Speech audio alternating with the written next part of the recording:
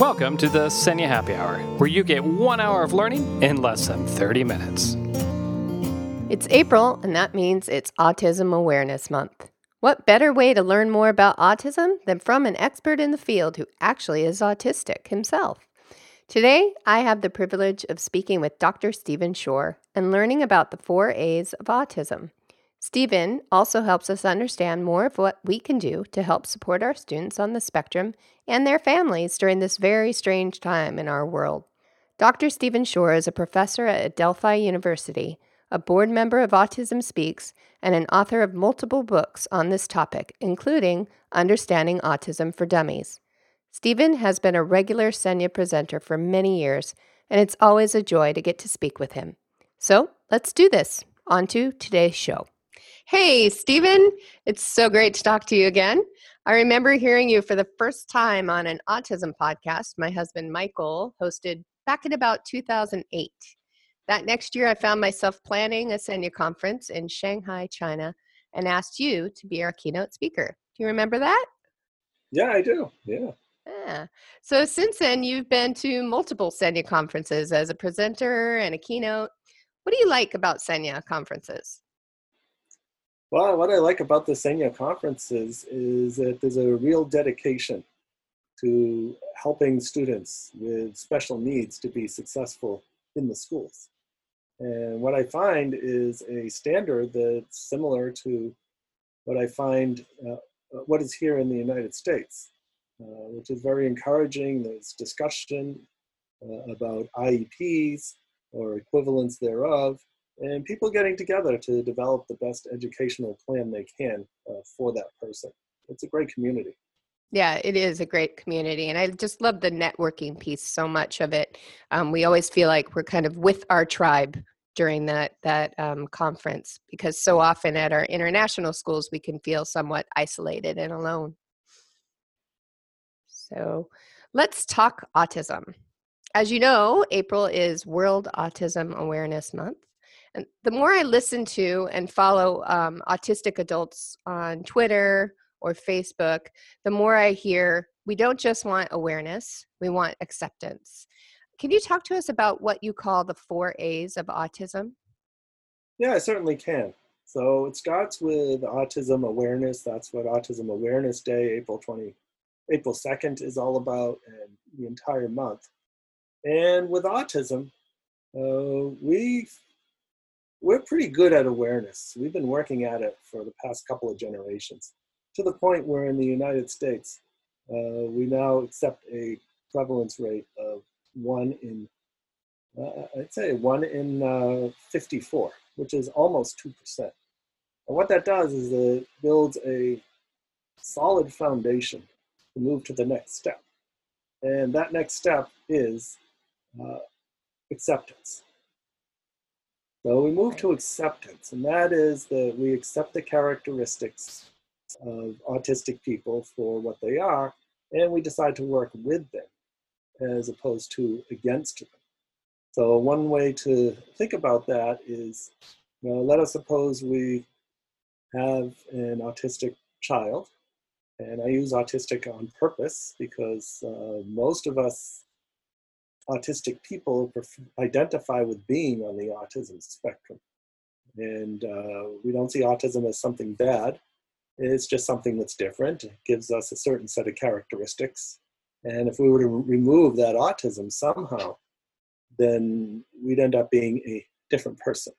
So we identify. Sorry. So you're saying what we've been taught for a very long time is to use person-first language, but you're saying that most autistic people feel that they would rather be identified as autistic first. Yeah, that's correct. Okay. Yeah. Keep going. Probably Sorry. about 60 to 80% of us. However, there are some of us who prefer person-first language. So for that, I tend to use mixed language. So I switch it back and forth. Gotcha. So anyways, back to the acceptance phase. You got a kid who loves airplanes and loves flight simulators, but perhaps needs some additional work in math. Math is not their strongest point. So we set up, we recognize this interest in airplanes and using the flight simulator as a powerful reinforcer. And commonly what will be done is the child will be asked to do certain things so that they can then earn the right to use the flight simulator. And that's kind of working against the nature of things. Whereas to be aware of and then to accept that interest in airplanes, and then finally to find a way to use that flight simulator to teach mathematics. There's a lot of mathematics involved with flying an airplane, so let's use the powerful motivating factor behind this interest. But we then move on to appreciation, and that is where autistic people are valued for the contributions we can make to society. And one example of this is the IT companies, such as Microsoft, SAP, Apple, Google, and so on, that actively seek autistic individuals as employees because they know a number of us can do things that other people either can't, or we can just do them much faster and more efficiently. Now, that said, it's also important to realize that not all autistic people are IT geeks. In fact, it's a minority. A big enough group to notice and to write about and to publicize and all that, all that's all well and good. But we've got plenty of people with skills in other areas, such as music. As you see behind me, got this nice background of medieval music. It could also be in writing, it might be in sports, or it just might be whatever that other thing is. But what we can say is that in appreciating the strengths, which are often significant, we can find ways for autistic people to contribute to society, often in very meaningful ways. And as a matter of fact, all the autistic people I know who are successful, Temple Grandin for one, they are successful because they managed to parlay their interests into something that's valued by society. Temple has this interest in humane slaughtering of cows. And the chances are that if you eat beef, there's a 50% probability that that beef was processed in a plant designed by Temple Grandin. So that's the appreciation phase. And then the fourth A is action.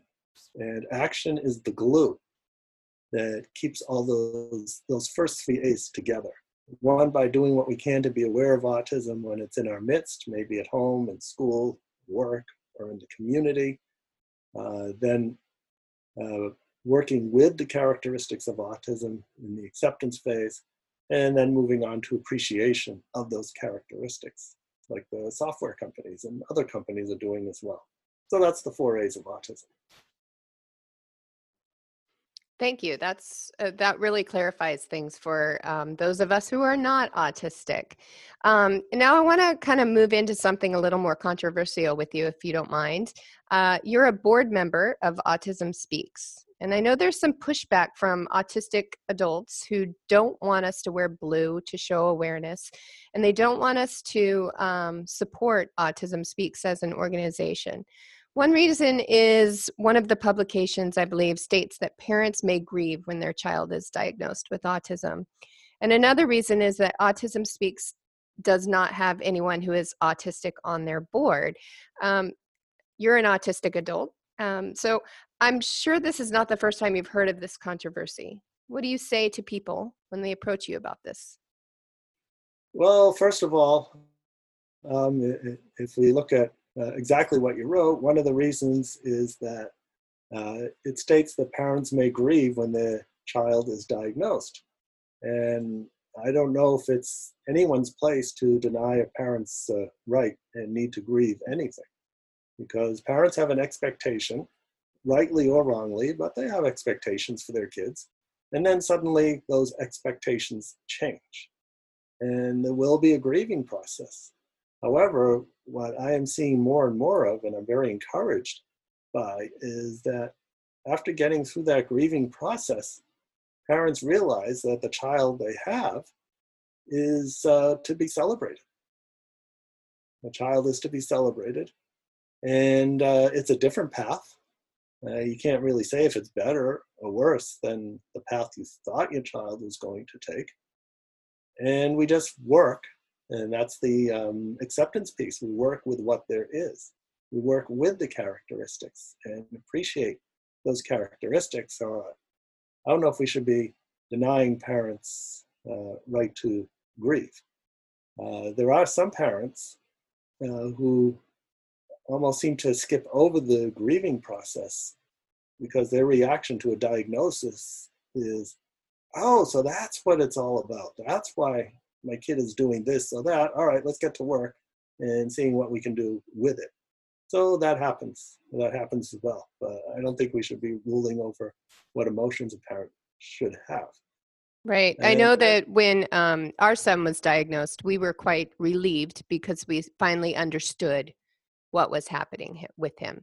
Now, our son, as you know, Braden, he's quite severely impacted, and it's not autism that's the main issue. It's also his intellectual developmental disability. And so I imagine that some of that grief that comes with parents isn't the actual autism that's causing their grief. It's all the other things that come along with it. Does that make sense to you? Yeah, it makes a lot of sense because I know a number of autistic people who also have something else. It's they're co-occurring conditions. Mm-hmm. The official medical term is comorbid, but it's a horrible sounding word. So yeah, it is. Co-occurring, and it could be ADD, it could be something else.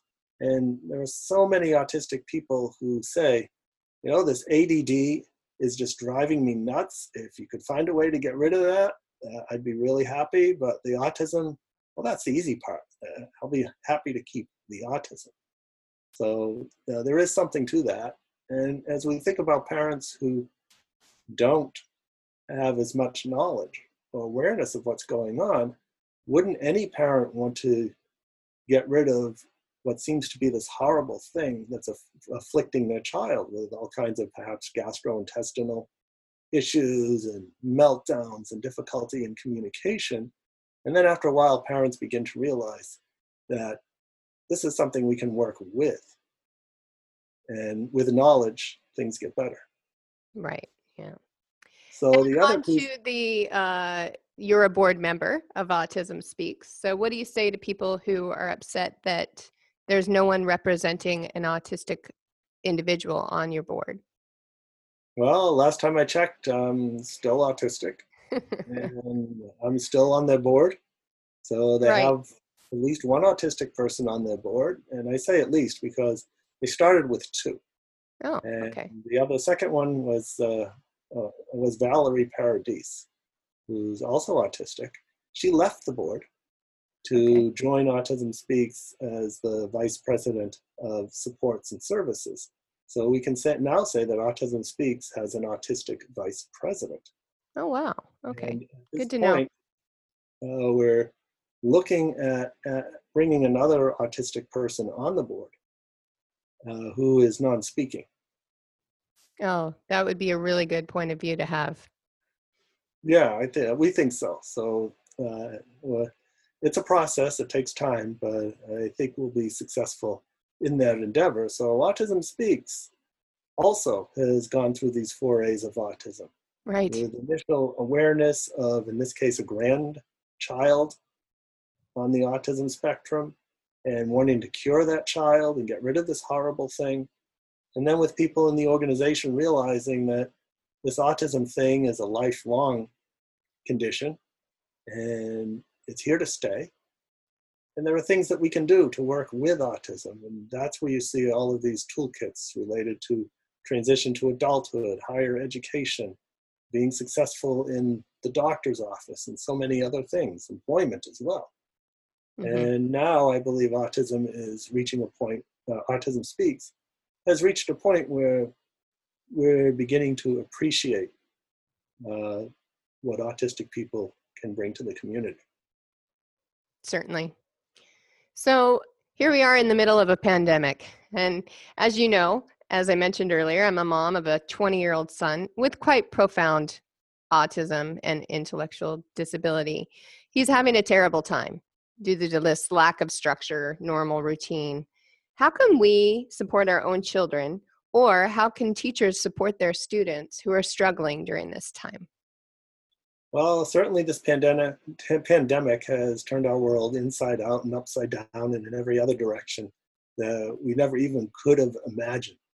And as tough it is for parents, and especially parents with children who are on the autism spectrum, children with other special needs, and that's generally anybody, it's got to be even more difficult for autistic individuals. So what can we do? Three big things come to mind. And the first thing that comes to mind, and you mentioned it, routines. What can we do to keep as many routines the same as possible, or as close to as what they were before? So if the child's got this routine of going to school, which most children do, schools have a particular routine. You get into school, and maybe this day starts with some kind of attendance or opening circle. And I know many schools where children will sit down on the floor in a somewhat semicircle.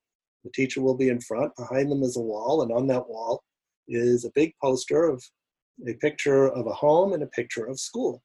And so each child is recognized, and as each child is recognized, the sticker of that child's picture is taken from the home picture, diagram of a home, and then to school. And maybe this happens at 8:30, whatever the time is.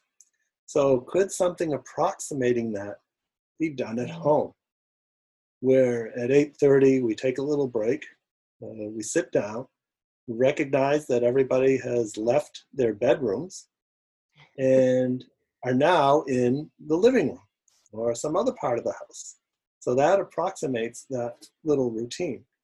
If you're homeschooling or approximating homeschooling, can you find out from your teacher the daily schedule? So do we start out with math, for example, or some other subject, whatever they are? Usually in the mid-morning, there's some kind of break time. So let's ritualize that and do what we do in school. And then we take it through the rest of the school day. And then at the end, we have some sort of departure from learning, departure from school. And now we're back home doing the usual things we do at home. So it's keeping routines as similar as possible. So that's the first thing to keep in mind. The second thing to keep in mind is communication. Communicating those inevitable changes that are just going to occur. It's going to happen. And we know about the importance of communication and preparing for changes. So communicating in the best way that Braden communicates. So my question would be, does he best communicate using visual schedules, social stories, power cards, other social narratives, or whatever the tool is that they best understand? Right. Yeah. So we use a visual schedule with him daily now, and have read him some social stories about the virus and when we can go back to school, and that's an unknown. Right. So that's the tricky part, is that unknown of when we're going to go back versus normally we have a date, So that's what we're using. Yeah, that's one of the most difficult things, is when you don't know the answer. Right. Maybe a placeholder answer could be used. And you could say, at the end of, now it's April, on May 1st, we are going to reevaluate when we think we're going to go back to school. We won't know yet. We have to be honest. We won't know yet, but at least we can look towards that date when we hopefully will have more information as to how things are going to go on. So that's the second concept, you might say. Okay. And then there's the third. And the third is, as Braden's mother and your husband, his father, and the rest of your family, you've got to take care of yourselves as well. And just like on airplanes, when they do that safety announcement, not that anybody's flying on airplanes anymore, but they always talk about, if the oxygen masks come down, you gotta put it on your face first before you put it on your kid's face, because if you don't put it on your face, then you'll pass out and you won't be available to help the kid. So what can you do that relaxes you? And it could be doing yoga, it could be meditation, it could be some other activity, it could be hanging out with a group of people on Zoom. I've heard of a number of people having Zoom happy hours. So everybody's sitting at home, kind of like what we're doing. Exactly. There's a drink in the hand and people are just relaxing. So It's a take good care of point. yourself too. And Very those are good the point. three big things that I keep in mind. That's great. Yeah, thank you. We Sure. have one thing that we have done. It's so hot here in Bangkok. We know Braden loves swimming. That's his biggest passion, and so we bought a temporary pool that we keep in our driveway. So that provides us about an hour of time where we can sit and read or relax and give ourselves a little bit of a break during the day too. So I know parents out there are looking for solutions. So my recommendation would be go with your child's interest and try to figure out something that he or she can do so you can relax a little bit during that time. Oh, exactly. So as an autistic adult, what kind of books do you recommend for educators or parents on the topic of autism? Do you have any Well, ones? yeah, being a little bit partial to the stuff I do and the stuff I write, there's always Understanding Autism for Dummies. And the reason why I recommend that is because, one, it's co-authored by an autistic person. You're looking at them. I'm a dummy about it, half of it anyways. Secondly, the audience for this book, there's three primary audiences. One is for parents. The second is for educators. And the third is for autistic people, ourselves. So in the section where I talk about transition to adulthood, I switch the narration from this is how you can help the autistic person through the following to this is how you can best help yourself. And these are some of the things that you'll want to do in order to prepare for, say, university if you are going to university, or prepare for interviewing for a job if you're going to be doing that. So that's one. Second book is my autobiography, Beyond the Wall, where I use the autobiographical structure in which to talk about challenges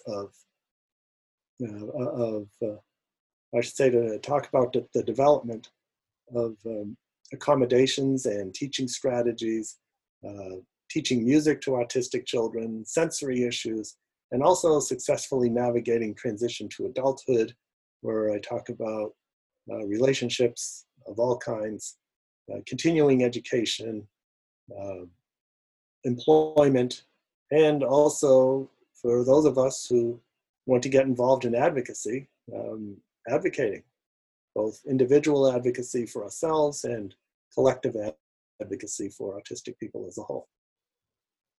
Great. Well, Stephen, we are just under 30 minutes, and that's our promise here at our Senya Happy Hour, is to keep all our podcasts under 30 minutes. The last one, I blew it. I got 43 minutes. So this one, I'm really trying hard. So thank you so much, Stephen Shore, for spending some time with us here today, and have a fantastic evening. Is it back in New York? Yeah, it's evening. I'm actually in Boston because that's where I live. I teach in New York. Of course, yes. I live in Boston. It's hard to keep track of the two. And I look forward to seeing old friends and making new ones at the upcoming Combined EarCoast Senya Conference in, I think it's March 2021. Yes. When Great. This horrible COVID pandemic thing will be over. And thing of the past. Yes. Right. Great, Stephen. We will see you in March. I'll see you in March.